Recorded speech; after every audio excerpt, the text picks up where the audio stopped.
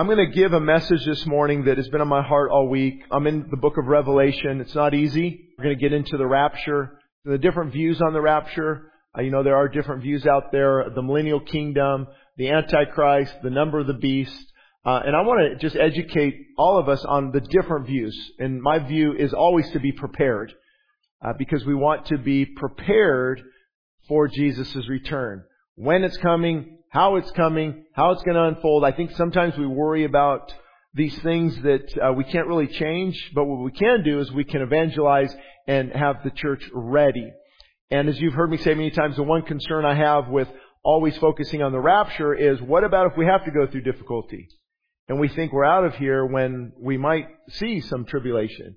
And so I'm going to teach on all those different views. I don't hold to one view per se, because great men of God are divided on that. You've heard me, I did the podcast with theologian Sam Storms, and he's all millennial. I'm going to do a podcast in June with Dr. Michael Brown, who is what they call the raptures after the tribulation. And then there's, of course, the rapture view before the tribulation. They all have great points. And I'm just a simple country preacher, so I'm not going to get dogmatic on exactly how it's going to work with Daniel and Ezekiel 38, and then the number of the beast, and then the one world system, and then if you take these 70 weeks, but 1 week hasn't been fulfilled yet, and then in the middle the Antichrist is going to come and make a peace treaty and divide that, and then it's like, wow, there's a lot of pieces to this puzzle. So what do you believe? I believe, are you ready? Are you ready? Let's not worry about how it's going to unfold, but let's worry about what Jesus wants us to worry about. Do business until He returns. So the title is A Deal with the Devil When Truth is Compromised. A deal with the devil when truth is compromised. And a lot of people don't realize, especially Christians, you don't have to fully go apostate to be on the devil's side. All you have to do is water down the truth. Compromise the truth. And the truth, as I've taught many times before, is not flexible. You can't really bend it. You can't distort it. You can't, hey, why don't you take this, I take this, and let's come and kind of, meet in the middle. No, truth stands as a lighthouse. It's a beacon of light pointing us in the right direction. And I've been holding back for a few years, I think, and I want to tell you one of my favorite stories. The first service didn't hear it, so this is special. I just thought of it, actually. Remember, I think my mom told me this when I just came back to the Lord on this topic of truth. And it's that story of this massive battleship the U.S. Navy had up by Alaska. They were doing deep water exercises, midnight. It was dark out. And there was a light coming at them, like another boat, kind of challenging them. And hey, we're a warship. You better not play around. And the Navy actually has rules of engagement. I don't know if how much you've studied that, but they can't let anything get too close or else it's going to have to disappear. And so there was a warning went out, and the ship sent out this warning to this vessel coming. It said, hey, turn 10 degrees, starboard, or whatever it is. You sailors might know, but turn 10 degrees. And the message came back and said, no, you turn 10 degrees. And the captain said, okay, signal back. I'm the highest ranking officer in the United States Navy, and if you don't turn course 10 degrees, we're going to have to take a different course of action. And the signal came back, no, you need to turn 10 degrees. So we're going to have to blow this ship out of the water.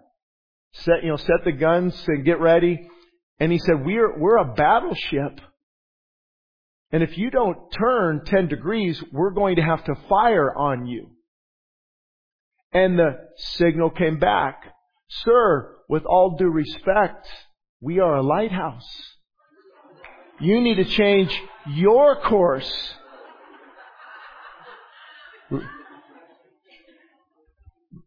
But guys, the lighthouse is there. It can't change. Truth can't change. Truth changes us. We don't change truth.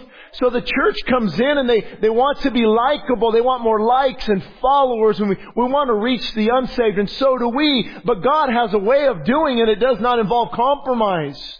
We begin to compromise the gospel, compromise the truth. It actually, the best way to take away the power of the gospel is to dumb it down. Because the power of the gospel comes from all its fullness. You can't compromise. There was a church, I remember before we planted this church, and one of the reasons we planted this church, and think of all the things, and I knew this pastor, and they told the worship team, and I double checked, and it blew my mind. He said, listen, we need to go through our worship lyrics and take out all the songs about the blood of Jesus. It's too controversial. I'm like, what songs are those? Can we add them? I mean, see, compromise, when it gets in the heart, it's deceptive. It's a deal with the devil. Because the enemy knows. When you proclaim the truth, that's where lives are changed. But if you can dumb it down, it loses its power. And it is offensive. We don't have to apologize for the offense of the gospel. Oswald Chambers in his devotional said, the message of Jesus hurts and it offends until there's nothing left to hurt and to offend. Isn't that great? It breaks you down to your lowest common denominator, and then God can build you back up. I wasn't good at math, but I remember that. Break it down to its lowest common denominator, and then build it back up. And direction matters. Direction matters. The direction we are going matters. From freeways and roads and to reaching a destination. Could it be that God is wanting to get you back on the right path? The direction matters that you're on. And God often doesn't move until we move. We're waiting on God, but could it be that He is waiting on you? Lord, I want to get out of this compromise. I don't want to have a deal with the devil. Lord, take this from me. We pray, take this from me. And God often will, but sometimes it requires repentance and humility and brokenness. And God seeing our heart too before He moves on His side. So we are in Revelation. Revelation 2, Jesus is speaking to the churches. Verse 12, and He said to this church, and to the angel of the church in Pergamos, I write these things. And He often identifies Himself. Jesus identifies Himself as the Alpha, the Omega, the one who was resurrected. He told another church. But this church, He said, by the way, I'm the one with the sharp two-edged sword. And that would be like today our equivalent to, the deadliest type of military weapon was that double-edged sword, sharp on both sides. And the whole point was to kill the enemy. And we have to remember that Jesus, I love what A.W. Tozer said, I love Him because He is my Savior, but I fear Him because He is my judge.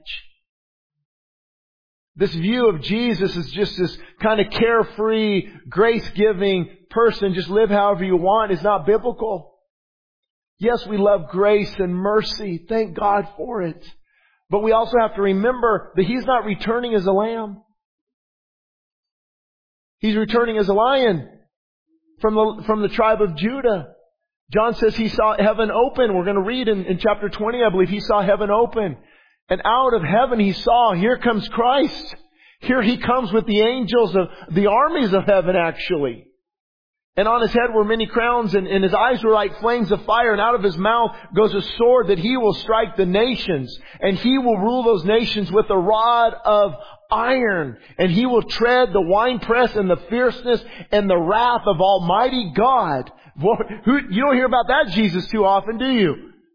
But that's a great balance. Lord, I love You because you're my Savior. You're gracious and you're loving and you're enduring. Thank You for that. But I also have reverence and respect for You. And because I do, I'm not going to have sloppy agape and weak grace and just take advantage of Your grace. I'm going to follow You even more and not compromise the gospel, not compromise by how I live.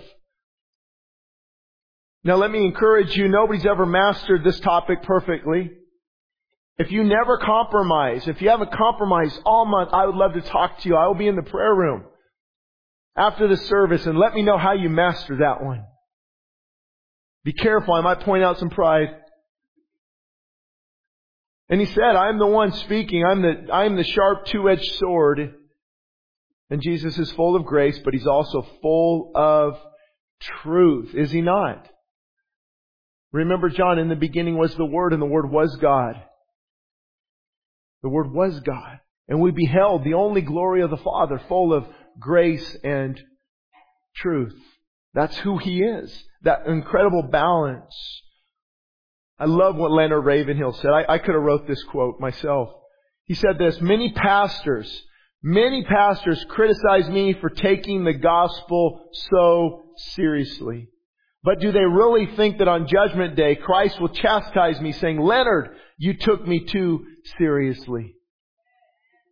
Now, we can get arrogant and bombastic and angry. You know, that's where that term Bible thumping or pulpit pounding comes from. But I don't think God's going to ever say, Shane, you're a little too zealous. You know, you'll back it down a little bit. You're a little too, passionate for the truth. You should have just kind of backed off a little bit, been more seeker sensitive, been more user friendly. And how it works, God has different callings in our lives. God calls some people He calls with that message that pierces the heart.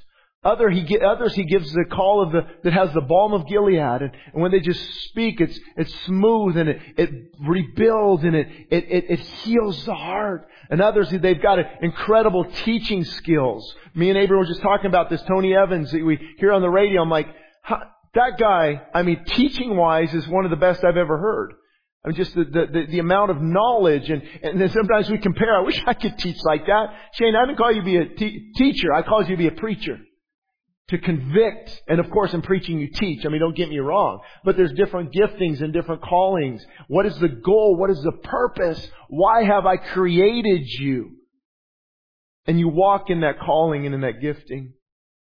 And verse 13, Jesus says, I know your works. I know your works, where you dwell, near Hollywood.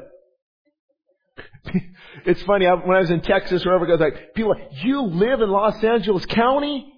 Like, how is that possible? Like, why? I'm not of it. It's like they don't understand. There's some separation there, and you don't have to, concede to all of that. They just can't mention California in another state. Man, don't go into Idaho or Texas with California plates on. Let me tell you, they will drive you out.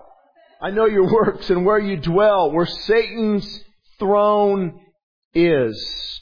Where Satan's throne is. In this area, they would worship Zeus. They were worshiping Zeus.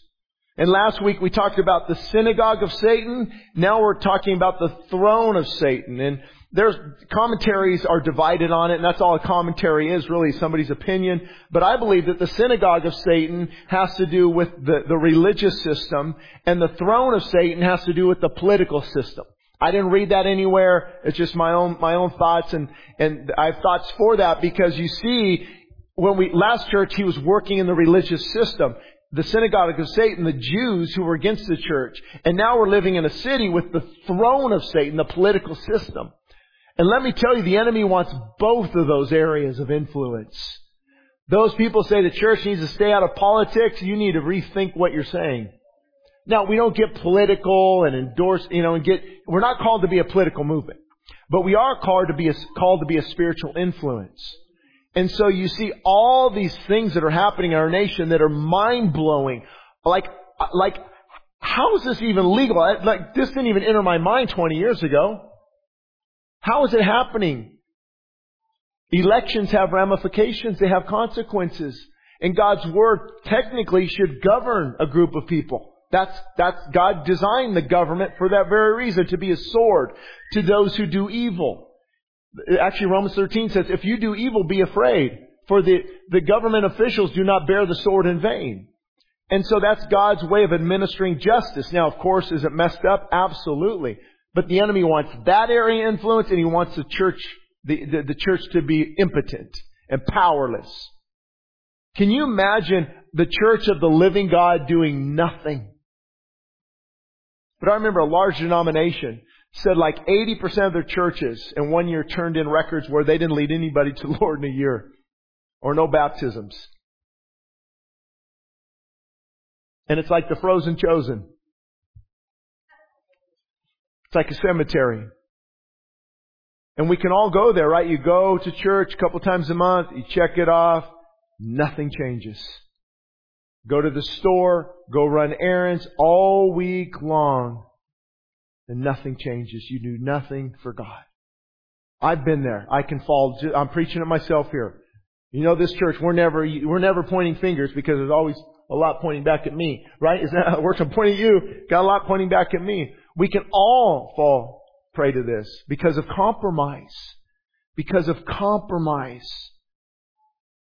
And that's where we get the phrase from this is in the world but not of it. Have you heard of that? So we can't, as much as we'd like to go live in a monastery somewhere and avoid all this wickedness, we're called to be in the world but not of the world. In other words, we live here. This is where we're at. I don't know. God might have me till the day I die in this area. And some of you. Close to Hollywood, yes. In California, yes. In it, but not of it. So here's the test. In some way, are you affecting the world? Or is the world infecting you?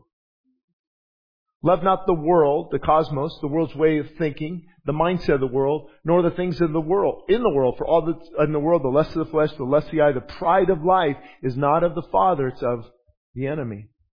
So yes, we live in the world, we have houses, vehicles, but we're not of it. In other words, you're going to look a little bit different than your neighbor who's up all night playing loud music, or who's getting toasted and drunk and high and watching these things. And you live with them and you minister to them, but you're not of them. Does that make sense? So God put Paul in some very difficult situations. He was there in it, but not of it. And that really is the difference. We are called to be in all these different areas of influence and live in certain geographical areas that are difficult. As much as I would like to live in Montana by where they filmed A River Runs Through It on those two big rivers that means it's not going to happen. I'm here and I have to be in it, but not of it. It can't influence me. Now nobody's perfect. So from time to time, a little bit of that water will come in from the world. And what do you have to do? Take a spiritual shower. Clean that stuff out of your heart. And I remember I shared this with you last year, I think, that little poem. It says, all the water in the world, no matter how hard it tries, will never sink a ship unless it gets inside. All the evil in the world, no matter how hard it tries, will never sink your soul unless it gets inside. See, it's not that it gets inside, although that's bad. It's what we do with it when it's there. Do we quickly repent and get back on track and humble ourselves and bring it? See, sin can't grow when it's brought to the light. It's when those dark hidden recesses of our heart when we don't repent. I got this, God. I kind of like this little sin. Okay, I do have to let this one go. I cuddle it. It's my little pet sin. Have you ever heard that? Oh man, if I had $10 for every time I heard this the last 12 years in the prayer room. Pastor, I know, but it's my one little vice. I know, but it's my one little vice. You should see where that little vice takes them in a year. We've got to deal with this sin issue. And I mentioned right when I opened the service, I think it's kind of ironic. I want to tell everyone here too. It's kind of funny. But you guys see Alex up here up front, right? He's got his camera on. And 8 months ago, he goes, hey, Pastor, if I start a Westside Christian Fellowship page on TikTok and we get 1,000 followers, can I do a live stream? I'm like, yeah, okay, sure. Like, that's not going to happen. Well, guess what? So,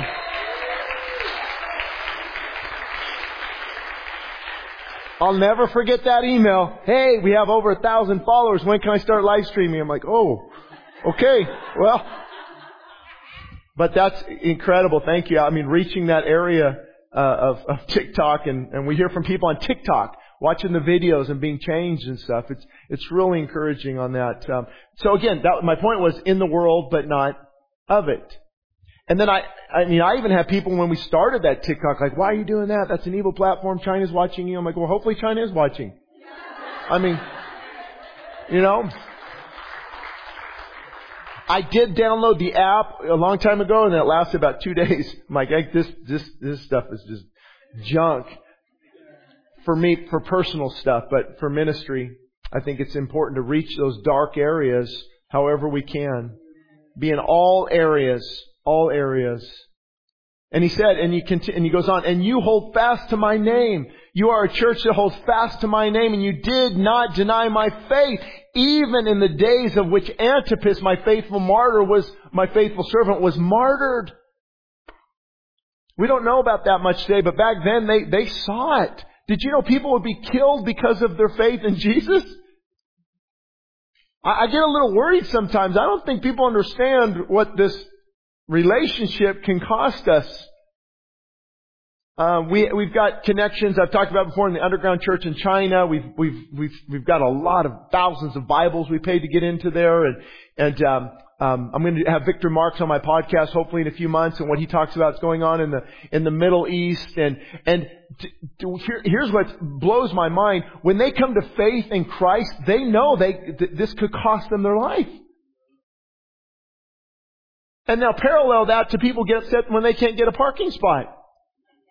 Like, Lord, are we ready? Man, help us. You want to be encouraged in this era, read Fox's Book of Martyrs. Just not before you go to bed. But for the first, probably since Constantine, the first 300 years of church history was massive persecution. Massive persecution. Throwing their little babies to the animals if they didn't deny Jesus. Lighting them. I think it was one of the Roman officials would light the Christians on fire to light up his roadways. And it was terrible, but they understand there is a cost. There is a cost. And you hold fast. You do hold fast. And they killed Antipas right there where Satan dwells. It's a great reminder for us this morning. Faith that is not tested cannot be trusted. So if anybody going through anything? Just me? My family? Yes. Well, guess what? That can be a good thing. Faith that has not been tested cannot be trusted. Faith, the way you grow in faith is you're challenged by things. You go through difficult things. And that's how your faith grows. And you become stronger. And they saw someone killed in front of them for their faith. They held to the faith. And so if you're here this morning and you're barely holding on, make sure it's to the hem of His garment. Amen. Anybody barely holding on this morning? Oh, come on, let's be honest, balcony. All right. Barely holding on, grab onto the hem of His garment. He will never leave you. He will never forsake you. Jesus will lift you up. He will pull you out of the miry clay. He will set you back up on solid ground. But sometimes we have to go through that storm. Often He doesn't take us around the storm. He takes us through the storm. So we can understand with the writer of the Bibles when they say, though the waters may come up, I will not drown, for the Lord holds me. Though I walk through the fires, I will not be scorched. I will not be burned, because the Lord Himself will guide me. He will guide me. Though I walk through the valley of the shadow of death, I will fear no evil, because the Lord is on my side. He is my helper. He is my shelter. He is my soon coming King. He is my Redeemer. He is my Sabbath rest. When I get into Christ, I rest from my labors. He is that strong tower. He is the Lion of the tribe of Judah. He is the Alpha and the Omega, the beginning and the end. Thank God for Christ. Strengthen the faith. So those that go through challenges, their faith is strengthened. They come out and they feel the peace of God that surpasses all understanding. Faith that is not tested cannot be trusted. Thank you, Lord. I hope this is okay to tell you guys this. 10 days ago, I'm at my doctor's office. I'm about ready to leave. And I just said, the door's locked. And this lady, I see her over there, she's crying. And she goes, oh, I recognize your voice. I listened to you on the radio. I'm like, oh, and I'm praying for her, and her husband has stage 4 cancer. And so she asked if I would go to the hospital. And I just went over within an hour and met her and Ashley and went there 4 times and just found out he passed on Tuesday. Had the privilege of doing the memorial that's coming up. But they're always, thank you for coming. I'm like, thank you. John has strengthened my faith so much. Strengthened my faith. To go and just, faith is contagious, is it not? Faith is contagious. When you see the strength of someone's faith and they say, you can get through this, and now my faith is encouraged, and sometimes we don't like what we're seeing, but out of that comes a strong sense of God and His sovereignty. Faith is contagious. Parents, give that faith to your children.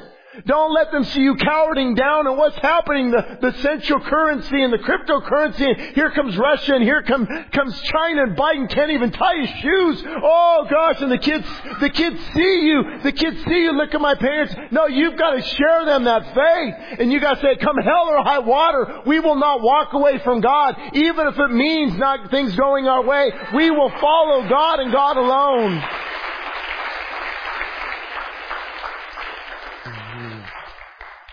So, and thank you guys so much for introducing me to your family, John. What a blessing. What a blessing. They were living in an area of tremendous resistance.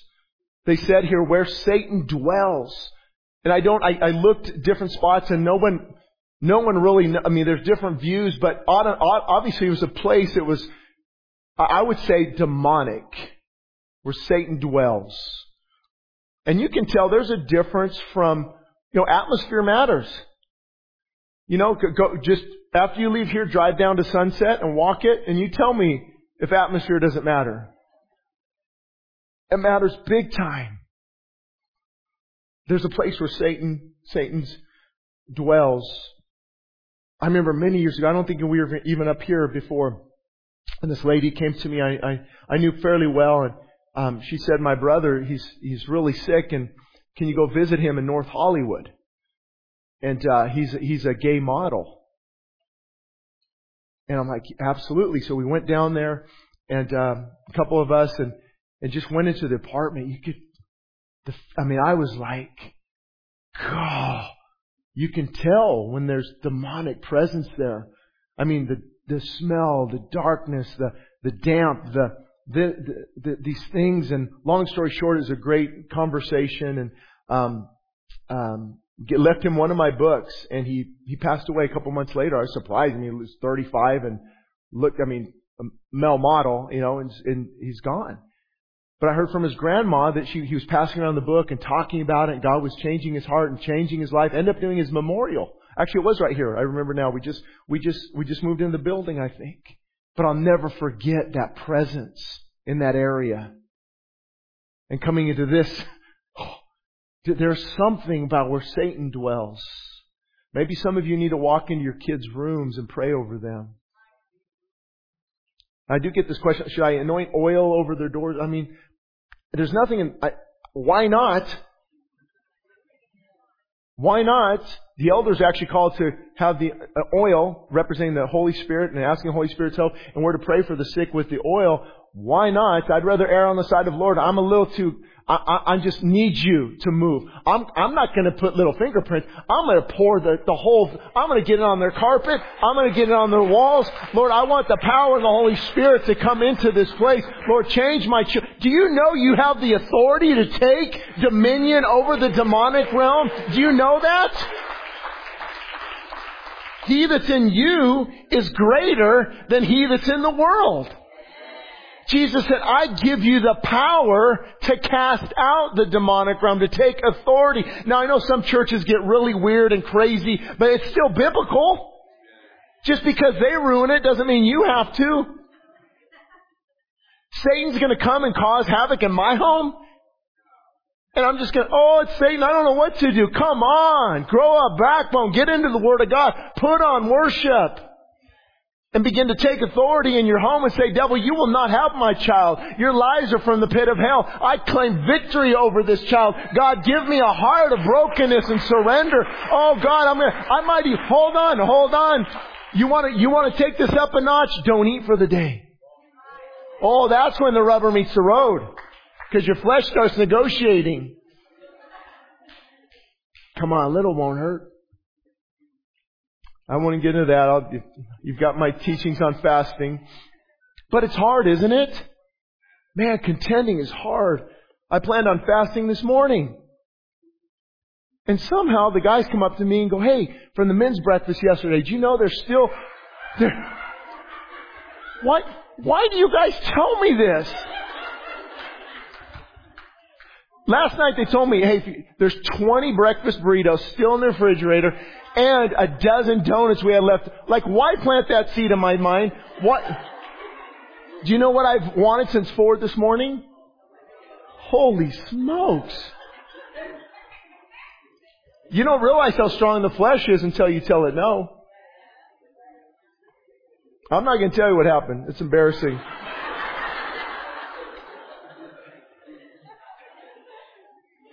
And then Lena made these yellow lemon square puddings and leave them on the desk in there. Man. Thank God he doesn't ask for perfection. You know what he asks for? Direction. What direction are you going? I'm not even halfway through the sermon, so let's get going. But I have a few things against you. So he built them up. By the way, he does a great sandwich approach. It's what we teach in business. You build someone up, and man, you're doing great, but you need to start showing up on time. I got a paper trail. It's about this thick, and you need to, and then you build them back up again. Sandwich approach. So employers know that for your employees. But he said, I do have a few things against you. And it does beg the question this morning, are you open for constructive feedback from God? Are you open this morning? Let Him show you what's in your heart. And he says, because here's what I have against you. You have there those in your midst who hold to the doctrine of Balaam, who taught Balak to put a stumbling block before the children of Israel to eat things sacrificed to idols and to commit sexual immorality. So the doctrine of Balaam, that could be a whole sermon on its own. And if I don't get through it all, listen to the first service because I spent a lot of time on this point. But the doctrine of Balaam is, this has helped me a lot over the years. The doctrine of Balaam basically is this. King Balak sees millions of Jews down in this valley. And they're coming. They cross the Red Sea. They defeated kings. They're coming for them. And he said, okay, he's worried. He said, go hire Balaam to come curse these children of Israel. And so Balaam was hired. He came, and instead of cursing them, he blessed them. And the king is throwing a fit. What are you doing? I'm going to pay you to curse them. And he goes, I can't curse them. My word cannot go beyond what God wants me to say. Nothing I can do. So here's the doctrine of Balaam. You cannot curse what God has blessed. Oh, you guys could get a little more excited over that one. You, the enemy, cannot curse what God has blessed. There's a blessing. There's a blessing in going to church. There's a blessing in your home environment. What God has blessed, when God says, I want you to go and conquer the promised land, I'm calling you to do that, you're blessed. I've got your back. There's nothing the enemy can do. You cannot curse what God has blessed. However, here we go. Balak says, is there anything we can do? And Balaam, the false prophet, said, you know what? There is something we can do. The children of Israel are in this blessed place, right? Picture God's covering like an umbrella.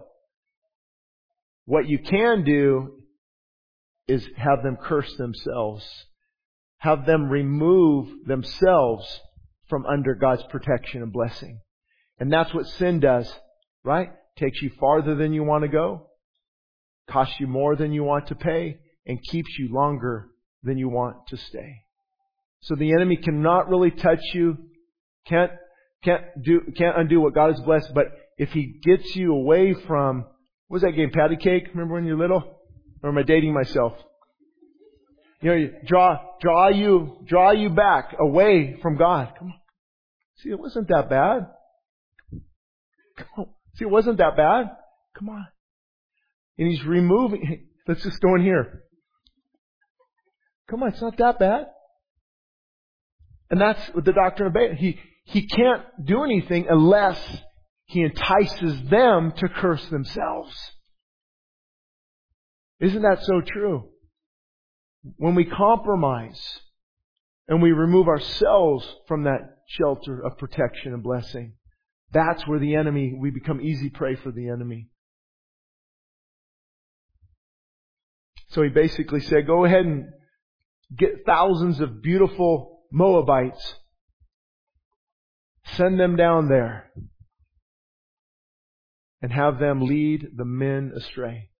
Sexual immorality. And also, even though we don't have meat sacrificed to idols, basically what it represents today is what they would do is they would say, hey, look, we're sacrificing, say, to Molech or Astaroth or Baal, and we just sacrifice this oxen. And they would drink the blood in many cases, and the meat, they believed the meat would become a part of them, that animalistic nature. And they partook of this. And come on, children of Israel, look. This is good. Grass-fed. In the smoker for 6 hours. My father-in-law what was that? He smoked for like 6 hours. Man, it just pulls off the bone. Man. So I had this in sight, right? No, so they entice them. So it's not just eating meat or something. They're saying, they're basically complicit. They're agreeing with what they're doing. And instead of following Yahweh and coming out from among them being different, we don't do that. They were led into participate. And so the enemy does the same thing today. A lot of times by what we view. And listen to, idolatry is following something more than God. It becomes an idol. Like I have to have this vehicle and I'm working hard for this house and all my energy is going to do this. And we don't necessarily have little 6-inch statues anymore. What we have now is 50-inch entertainment centers.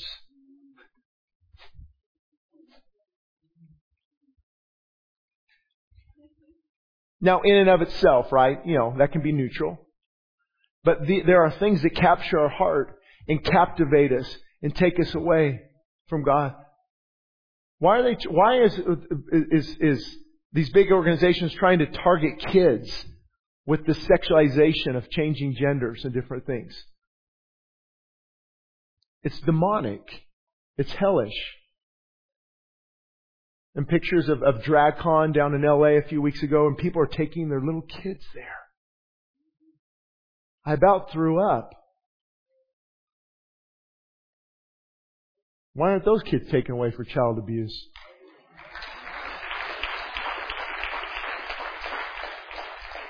Don't clap too much. I've already been in YouTube jail. Does TikTok have TikTok jail? All right. We might be in that one too.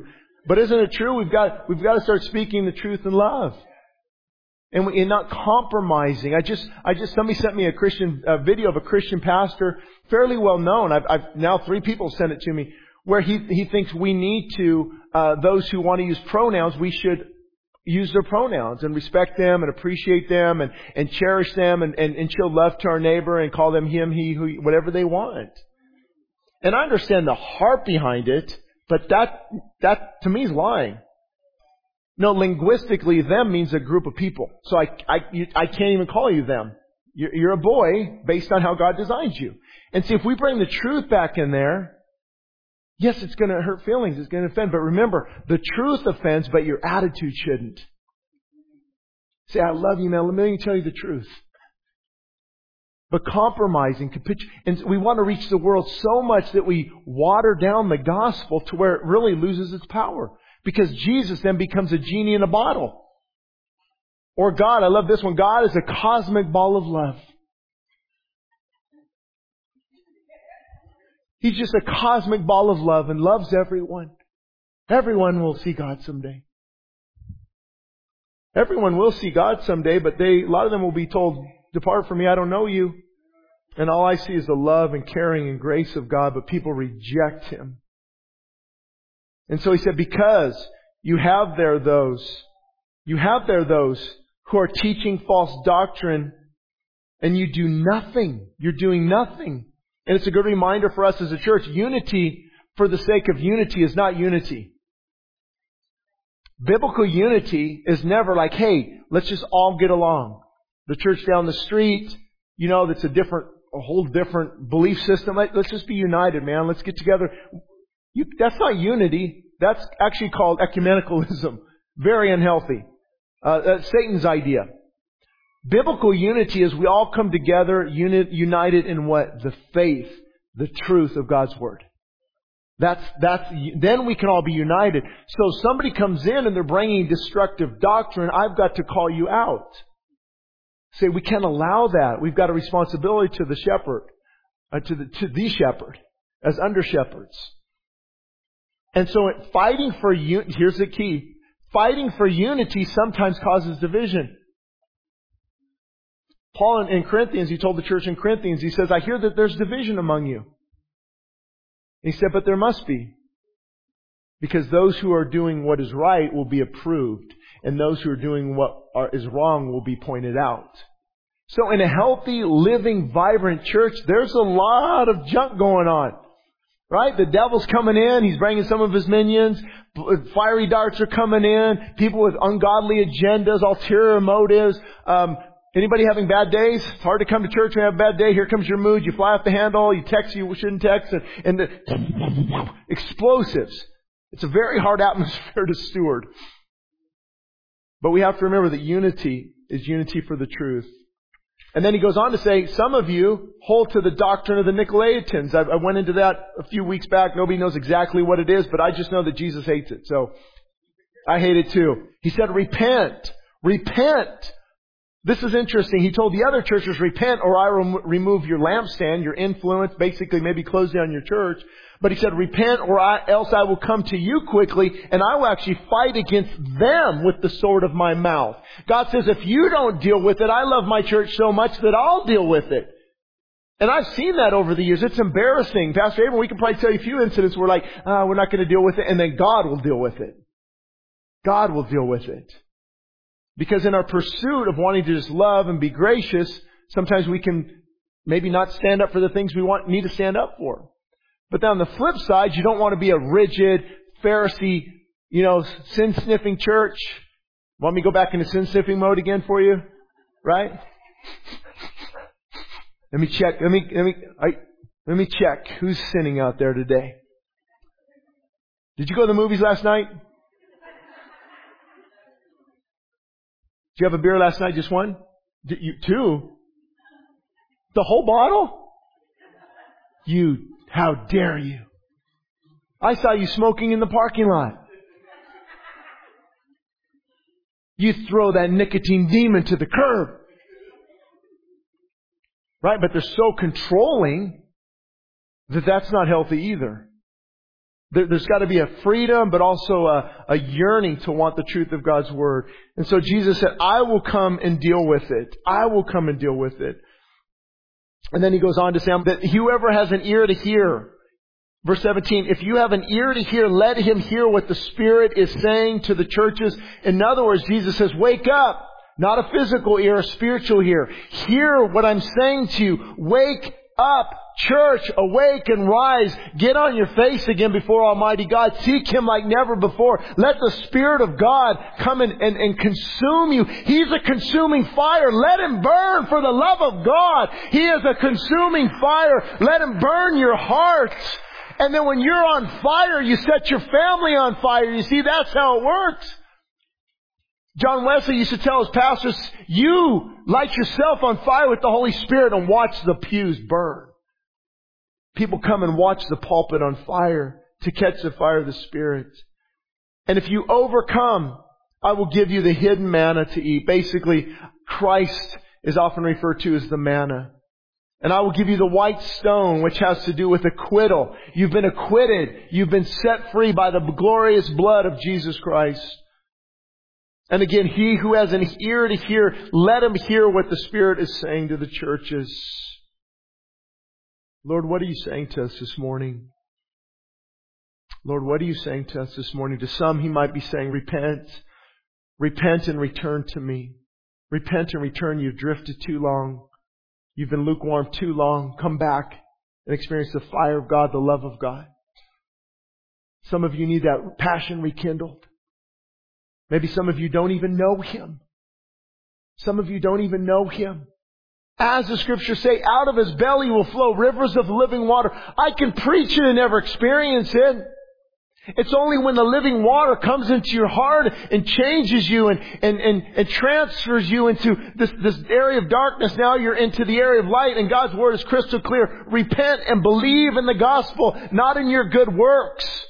Not because you go to a Christian school, or you live in a Christian nation, or you've been going to church all your life. I run into people all the time. Oh, Pastor, I've been going to church all of my life. What does that have to do with anything? So the Pharisees, and they were all on the highway to hell. They were all on the broad road to destruction. From Joel, seek the Lord. Seek the Lord, all you the meek of the earth, who have upheld His justice. Seek righteousness, seek humility, and it may be that you will be hidden in the day of the Lord's anger. Seek the Lord while He may be found. And some of you, I don't know if you received the article I just released. The title is, They Will Fight for Your Children, Will You? They will fight for your children, will you? And it's a good reminder last night that if you fell in prayer, you fell everywhere. If we fell in prayer, we fell everywhere. So wherever this message hit your heart, if there's an area that needs to be repented of, if there's an area you need a prayer, if there's a stronghold, demonic strongholds where you just can't stop thinking about it, the enemy has you. Either come to this altar or come to the prayer room. Remember, God might not move until you move. You ever wonder how many times we sit in the pew and go, yeah, I got to work on that. Yep, got to work on that. We've been saying that for years. Could it be that working on that means repenting and going forward or coming to the prayer room? God often doesn't move until we move. And of course, as always, I don't know where your heart's at this morning, but Jesus said, He who believes on Him shall never, what? Perish. He who believes on Him shall never perish. A deal with the devil. If you don't know Jesus, you don't have the relationship, you've already made a deal with the devil. You need to break that commitment. You need to break that contract and repent and believe in Jesus and say, God, I need You this morning. I'm not going to follow my parents' coattails. You know what that means? To ride my parents' coattails into heaven. I'm not going to just count on being a good person. If I hear that again, I'm going to lose my mind. Man. Hey, brother, I'm okay. I'm a good person. Like, when you get to heaven, you're going to show God all your good stuff. You're not even going to have the opportunity. Did you know that? In heaven, you're not, at the judgment seat, you're not going to have the opportunity to look at all this good stuff. It'll say, by then it's too late. It's either well done, thy good and faithful servant, or depart from me, I never knew you. It doesn't matter. It doesn't matter. I don't know you. I don't know you. Harden not your heart. When you hear His voice, harden not your heart. You will not be able to negotiate God. There is no negotiation. There is no plan B. There is no let's make a deal. God says this is the deal. And that deal hung on the cross 2,000 years ago. And you must believe in the gospel and be set free. Oh, who the Son sets free is free indeed. Look at where your heart is at this morning. Do you truly need to repent and believe? Do you truly need to repent and believe? Or maybe some of you need to just repent and seek God again like never before. Repent and seek Him like never before. And let the Spirit of God fall upon your life. And that's why we sing a lot of those songs. And I think it's biblical to say, Holy Spirit, you're welcome here. Because you can resist the Spirit. The Bible says you can resist, you can grieve the Holy Spirit, you can quench the Holy Spirit, or you can receive and say, Holy Spirit, you're welcome in this place. Cleanse us of our carnality, crush our pride, and come and change me and transform me again. And God will set you free and revive that dead heart. I don't know about you, but I don't want to be a boring Christian. How many of us are tired of going through the emotions? It's so many people, we talk about this, but they've never tasted it. We talk about the living water, the fire of the Holy Spirit, the unction of the Spirit. And Jesus said, if you believe on me, as the Scriptures say, out of your belly is going to flow rivers of living water. We come and say, take of the water freely, and you can work there and never have tasted water. You can hold this and never taste of water. That's why Jesus, many of His words are against the church, against believers. Repent or I will come quickly. Another church, repent and come back to your first love. Stop drinking of the lukewarmness. And next week we're going to hear hot or cold, but if you're lukewarm, I will spew you out of my mouth. There's always a call to drinking of this living water. He told the woman at the well, come and drink of this water and you will never thirst again. That's powerful proclamation. Come to this altar and say, God, I need the fresh fire of your Spirit again.